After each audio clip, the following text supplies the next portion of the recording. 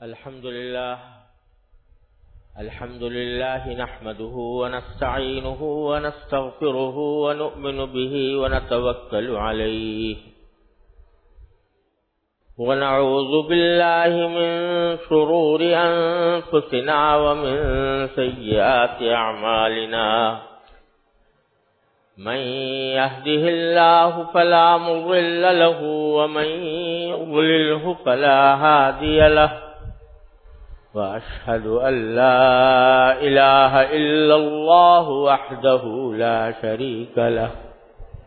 وأشهد أن سيدنا وسندنا ونبينا ومولانا محمدا عبده ورسوله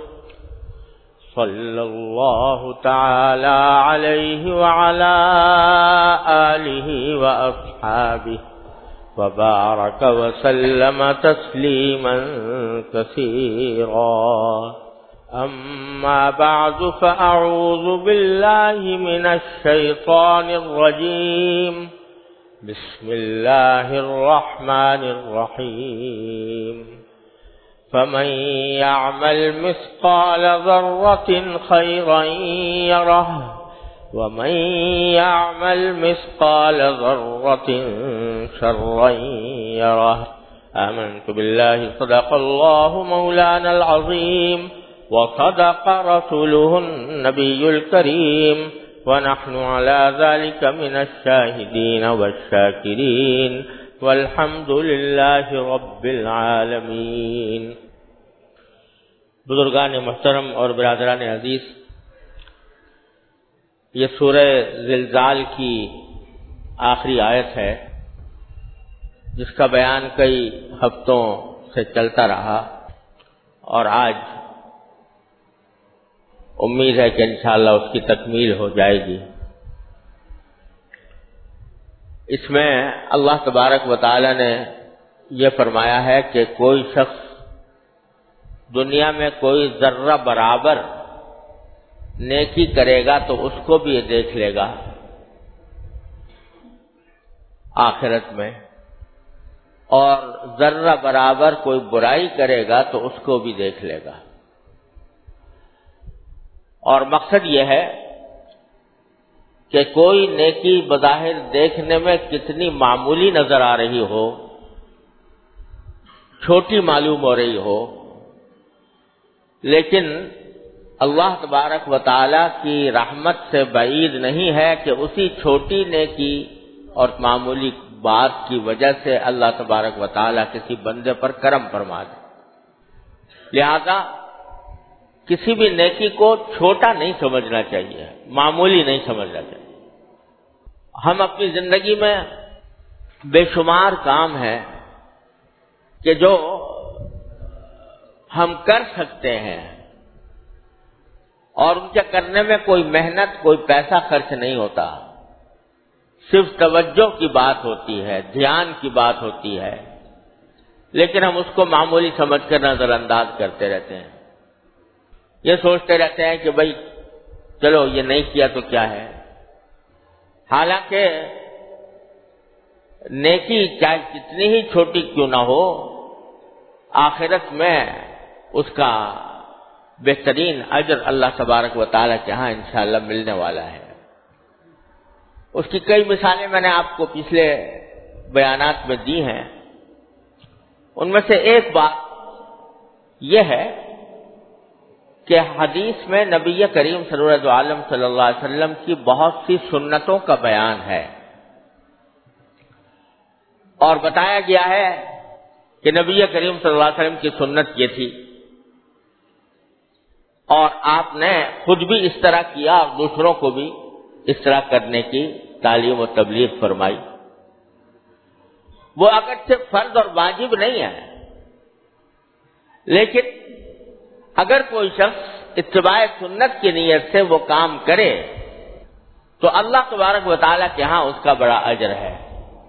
چھوٹی چھوٹی باتیں ہیں بعض اوقات، مثلا حدیث میں نبی کریم صلی اللہ علیہ وسلم کی سنت یہ بیان فرمائی گئی ہے کہ جب مسجد میں داخل ہوں تو دایاں پاؤں پہلے داخل کریں اور جب باہر نکلیں تو بایاں پاؤں پہلے باہر نکالیں۔ اب یہ کیسی بات ہے کہ اگر کوئی آدمی اس کی پابندی کرے تو کوئی محنت نہیں، کوئی مشقت نہیں، کوئی پیسے کا خرچ نہیں، لیکن اگر غفلت کے عالم میں اس کے خلاف کر گیا تو اس نیکی اور اتباع سنت کی برکات سے محروم ہو گیا۔ مثلا مسجد میں آیا اور دایاں پاؤں پہلے داخل کرنے کے بجائے بایاں پہلے داخل کر دیا، تو اگرچہ یہ کوئی ایسا گناہ نہیں ہے بظاہر کہ جس کے اوپر عذاب ہو، لیکن اگر وہ نبی کریم سرور عالم صلی اللہ علیہ وسلم کی اتباع کی نیت سے اس بات کو اپنا معمول بناتا کہ دایاں پاؤں پہلے داخل کرے تو اتباع سنت کی برکات، اس کے انوار اس کو حاصل ہوتے ہیں۔ اللہ تبارک و تعالیٰ فرماتے ہیں قُلْ إِن كُنتُمْ تُحِبُّونَ اللَّهَ فَاتَّبِعُونِي يُحْبِبْكُمُ اللَّهُ، کہ اگر تم واقعی اللہ سے محبت کرتے ہو تو نبی کریم صلی اللہ علیہ وسلم کی اتباع کرو تو پھر اللہ تم سے محبت کرے گا۔ تو میرے شیخ حضرت عارفی قدس اللہ تعالیٰ سرہ فرمایا کرتے تھے کہ جس وقت بندہ کوئی کام اتباع سنت کی نیت سے کر رہا ہو اس وقت وہ اللہ تبارک و تعالیٰ کا محبوب ہوتا ہے، یحببکم اللہ۔ اسی طرح مسجد سے باہر نکلتے ہوئے بایاں پاؤں پہلے نکالے، دایاں بعد میں نکالے۔ اور یہاں یہ بھی عرض کر دوں کہ ویسے سنت میں یہ بات بیان فرمائی گئی ہے کہ جب آدمی جوتے پہن رہا ہو تو دایاں پاؤں میں جوتا پہلے پہنے اور بائیں میں بعد میں پہنے، یہ سنت ہے نبی کریم صلی اللہ علیہ وسلم۔ اب جب مسجد سے باہر قدم نکال رہا ہے تو مسجد سے باہر قدم نکالتے ہوئے پہلے بایاں نکالنا مسنون ہے اور جوتے پہننے میں دایاں پہننا مسنون ہے، تو دونوں کو اس طرح جمع کیا جاتا ہے کہ بایاں پاؤں پہلے نکال کر جوتے پر رکھ لے اور پھر دایاں پاؤں پہلے، دایاں پاؤں میں جوتا دایاں پہن لے اور پھر بایاں پہن لے، تاکہ دونوں سنتوں پر عمل، دو سنتوں پر اکٹھا عمل ہو گیا، دو سنتوں کی کا ثواب، دو سنتوں کا اجر و ثواب اور دونوں سنتوں کی برکتیں انسان کو حاصل ہوگی۔ اب دیکھنے میں یہ معمولی بات ہے، لیکن من یعمل مثقال ذرۃ خیرا یرہ، ذرہ برابر بھی نیکی کرو گے اس کا فائدہ اللہ تبارک و تعالیٰ کے ہاں دیکھو گے۔ تو کتنے اس طرح کے کام ہیں کہ جو ہم صرف بے توجہی کی وجہ سے ان کی برکات سے محروم ہیں، اتباع سنت کی برکات سے محروم ہیں۔ بیت الخلاء میں جاتے وقت کیا تعلیم ہے کہ پہلے بایاں پاؤں داخل کرو اور جب نکلو تو دایاں پاؤں پہلے باہر نکالو۔ اب بات معمولی سی ہے، لیکن نبی کریم صلی اللہ علیہ وسلم کی سنت پر عمل کرنے کے وجہ سے جو آدمی اس کا عادی بن جائے گا تو اس کو کتنا بڑا اجر و ثواب حاصل ہوگا۔ من یعمل مثقال ذرۃ خیرا یرہ۔ پانی پینے میں مسنون ہے کہ بسم اللہ پڑھ کر شروع کرے آدمی، 3 سانس میں کم از کم پانی پیے، بیٹھ کر پیے، یہ 3 سنتیں ہو گئیں۔ اب ایک ہی پانی پینا ہے، لیکن آدمی اس کو اگر اتنا خیال کر لے کہ بسم اللہ پڑھ کر پیے، بیٹھ کر پیے، 3 سانس میں پیے اور آخر میں الحمدللہ کہے، تو یہ پانی پینے کے اندر 4 سنتوں پر عمل ہو گیا، 4 نیکیاں اس کے نامہ اعمال میں بڑھ گئیں۔ لیکن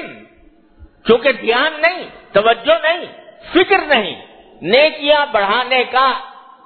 جذبہ نہیں، اس واسطے ہم لوگ بعض اوقات بے توجہی کے عالم میں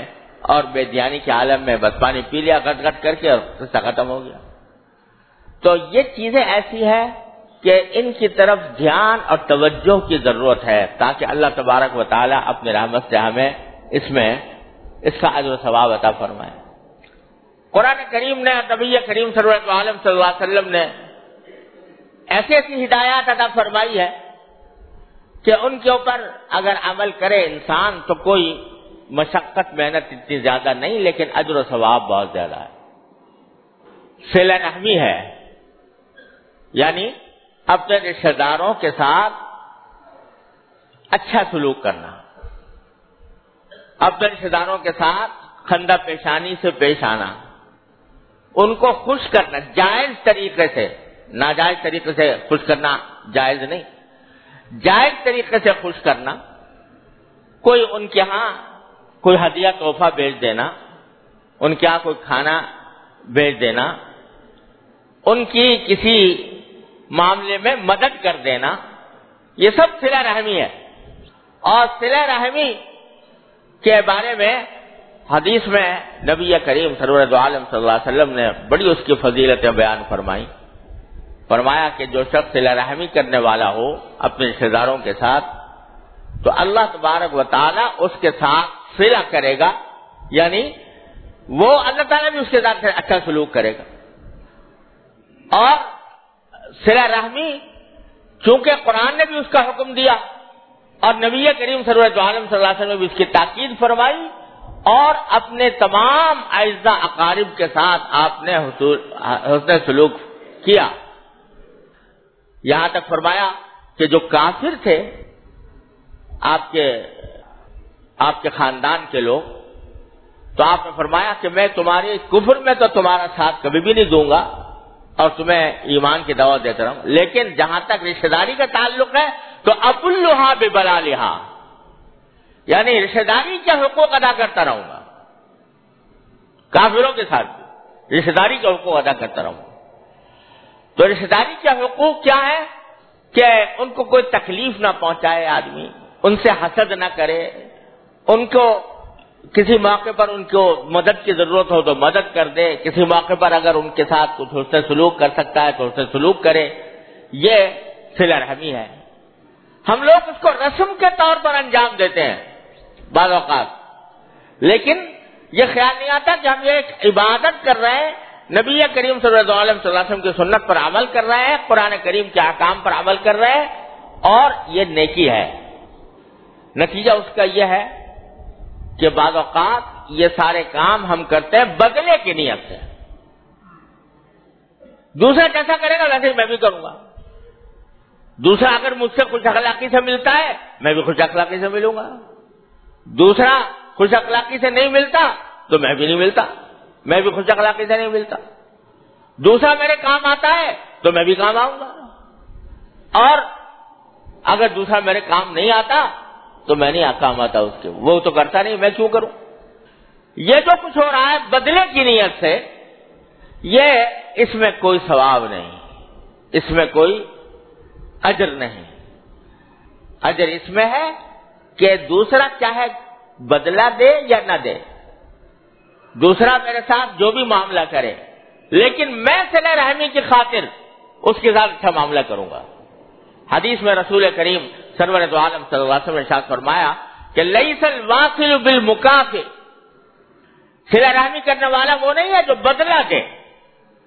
ولکن الواصل من اذا قطعت رحمہ وصلھا،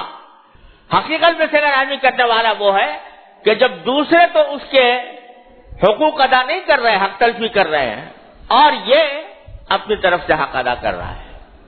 لیکن الذی قطعت رحمہ وصلھا، وہ قطع رحمی کر رہے ہیں اور میں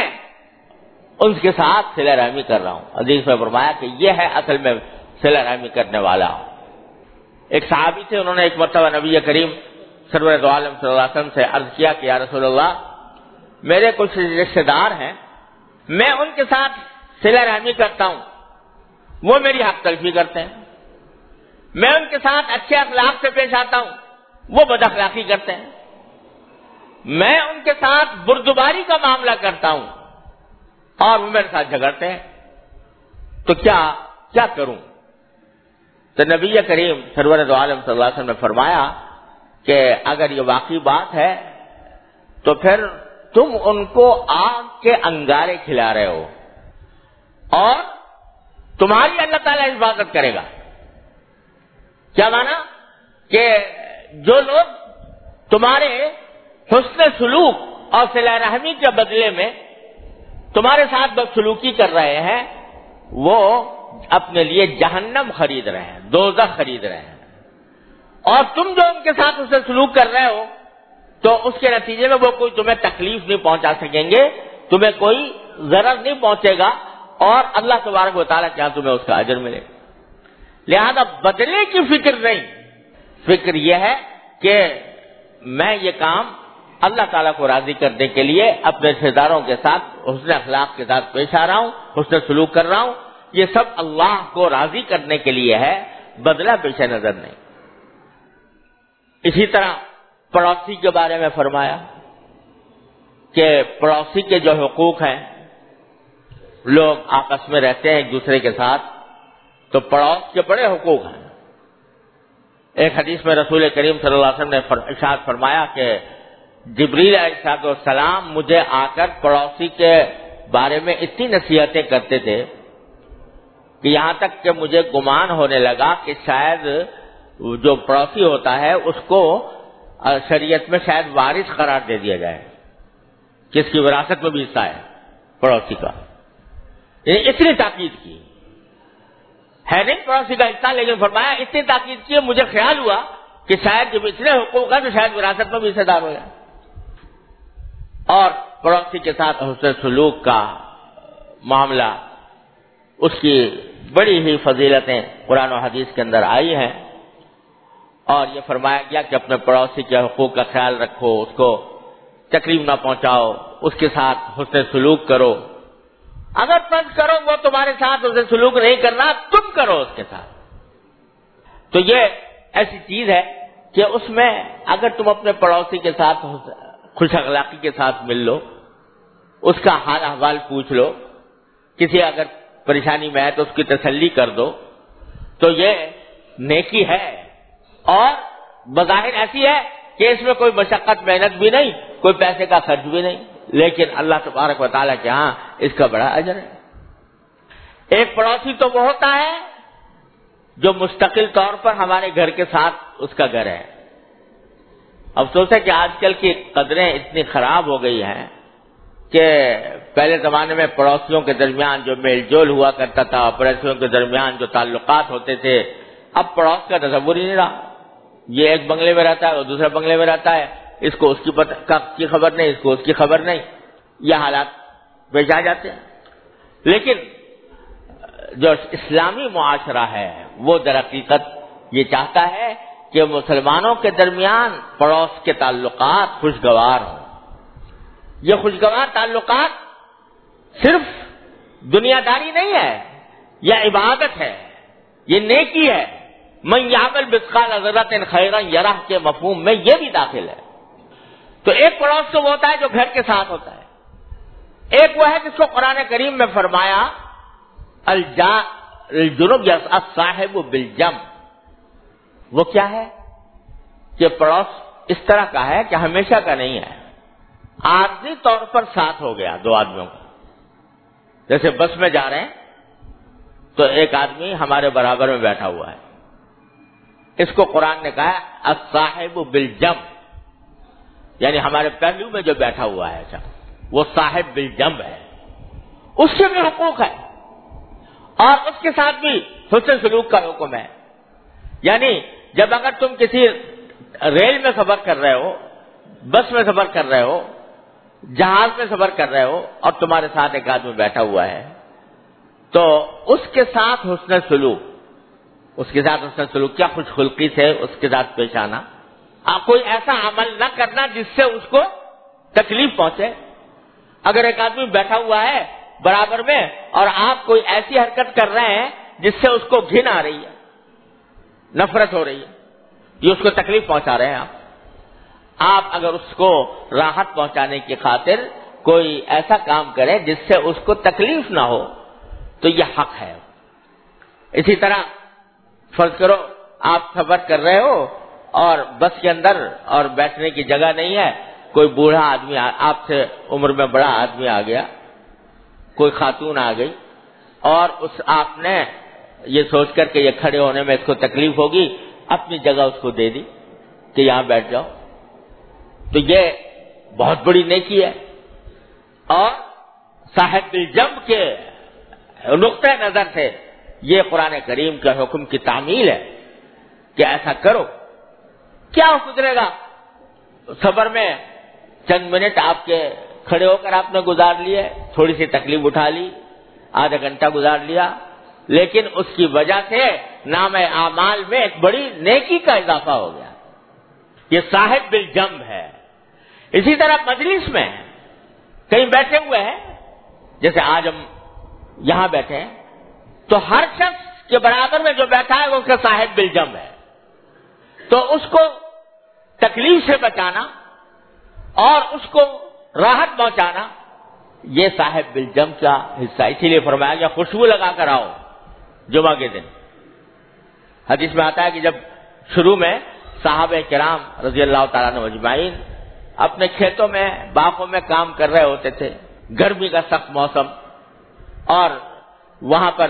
محنت مشقت کا کام کرتے ہوئے پسینہ آ جاتا تھا، اور اس پسینے کی وجہ سے جب آ کر اسی حالت میں جمعہ میں بیٹھتے، جمعہ میں بڑا مجمع ہوتا، تو ایک دوسرے کی بو، اپنے پاس بیٹھے ہوئے آدمی کی بو سے دوسرے آدمی کو تکلیف ہوتی تھی. تو رسول کریم سرور دو عالم صلی اللہ علیہ وسلم نے فرمایا کہ آئندہ جمعہ کو آؤ تو غسل کر کے آیا کرو، اور خوشبو لگانے کو سنت قرار دیا. یہ خوشبو لگانا کیوں؟ یہ اس لیے تاکہ میں جب جا کر بیٹھوں تو میرے پاس برابر بیٹھے ہوئے آدمی کو اس سے راحت ملے، اس کو خوشی حاصل ہو، اس کو میری بدبو پریشان نہ کرے. یہاں تک حکم دیا کہ اگر کوئی شخص ایسا بیمار ہے، اس کے جسم میں ایسا پھوڑا ہے یا زخم ہے جس سے بدبو اٹھ رہی ہو، اس کو مسجد میں نہیں آنا چاہیے، وہ جماعت چھوڑ کے گھر میں نماز پڑھے. کیوں؟ اس لیے کہ اگر آئے گا تو برابر میں جو آدمی کھڑا ہوگا اس کو بدبو پہنچے گی اور بدبو سے تکلیف ہوگی. اس سے آپ اندازہ لگائیے کہ شریعت نے کتنی باریک بینی کے ساتھ اس بات کا اہتمام فرمایا ہے کہ اپنی ذات سے کسی دوسرے کو تکلیف نہ پہنچے. بظاہر دیکھنے میں چھوٹی چھوٹی باتیں ہیں، لیکن ان باتوں سے معاشرے کے اندر ایک تہذیب پیدا ہوتی ہے، معاشرے کے اندر ستھرائی اور پاکیزگی آتی ہے، اور آخرت میں ان میں سے ہر عمل کا بڑا اجر و ثواب ملتا ہے. اللہ تبارک و تعالیٰ کے ہاں نیکیوں میں اضافہ ہوتا ہے. لیکن ہم لوگ بے توجہی کی وجہ سے، دھیان نہ کرنے کی وجہ سے ان نیکیوں کے ثواب سے اپنے آپ کو محروم کیے ہوئے ہیں. اس لیے میں آپ سب حضرات سے اور اپنے آپ سے یہ درخواست کرتا ہوں کہ اس قسم کے اعمال کا جائزہ لیں اور اپنی زندگیوں میں ان کو داخل کرنے کی کوشش کریں. میری کتاب ہے، اسی موضوع پر ایک کتاب ہے آسان نیکیاں. اس میں انہی نیکیوں کو جمع کیا ہے کہ جو آسان ہیں، جن پر عمل کرنے سے کوئی بڑی محنت کرنی نہیں پڑتی، لیکن اس سے اجر و ثواب بہت بڑھ جاتا ہے. اور یہ در حقیقت تفسیر ہے اس حدیث کی جس میں نبی کریم صلی اللہ علیہ وسلم نے فرمایا کہ لا تحقرن من المعروف شیئا ولو ان تلقى اخاك بوجه طلق یا طلق، کہ کسی بھی نیکی کو حقیر ہرگز نہ سمجھو، چاہے تم اپنے بھائی سے خندہ پیشانی کے ساتھ ملاقات کرنا، اس کو بھی حقیر نہ سمجھو، یہ بھی اللہ تعالیٰ کے ہاں بڑی نیکی ہے. تو ایسی نیکیوں کو میں نے اس کتاب میں جمع کر دیا ہے. تو میری درخواست ہے کہ ہر مسلمان اس کو نہ صرف یہ کہ خود پڑھے بلکہ اپنے گھر میں بھی پڑھ کر سنائے اور اپنے بچوں اور اپنے گھر والوں کو اس بات کی ترغیب دے کہ ان نیکیوں کو اپنی زندگی میں اپنائیں. اس کا نتیجہ انشاءاللہ یہ ہوگا کہ ایک طرف نیکیوں میں اضافہ ہوگا اور دوسرا، جیسا میں نے شروع میں عرض کیا تھا کہ نیکی کو کھینچتی ہے. اس کے نتیجے میں انشاءاللہ اپنی زندگی کے اندر رفتہ رفتہ ایک خوشگوار تبدیلی، خوشگوار انقلاب آئے گا. اللہ تبارک و تعالیٰ اپنے فضل و کرم سے، اپنے رحمت سے ہم سب کو اس پر عمل کرنے کی توفیق عطا فرمائے. وآخر دعوانا الحمد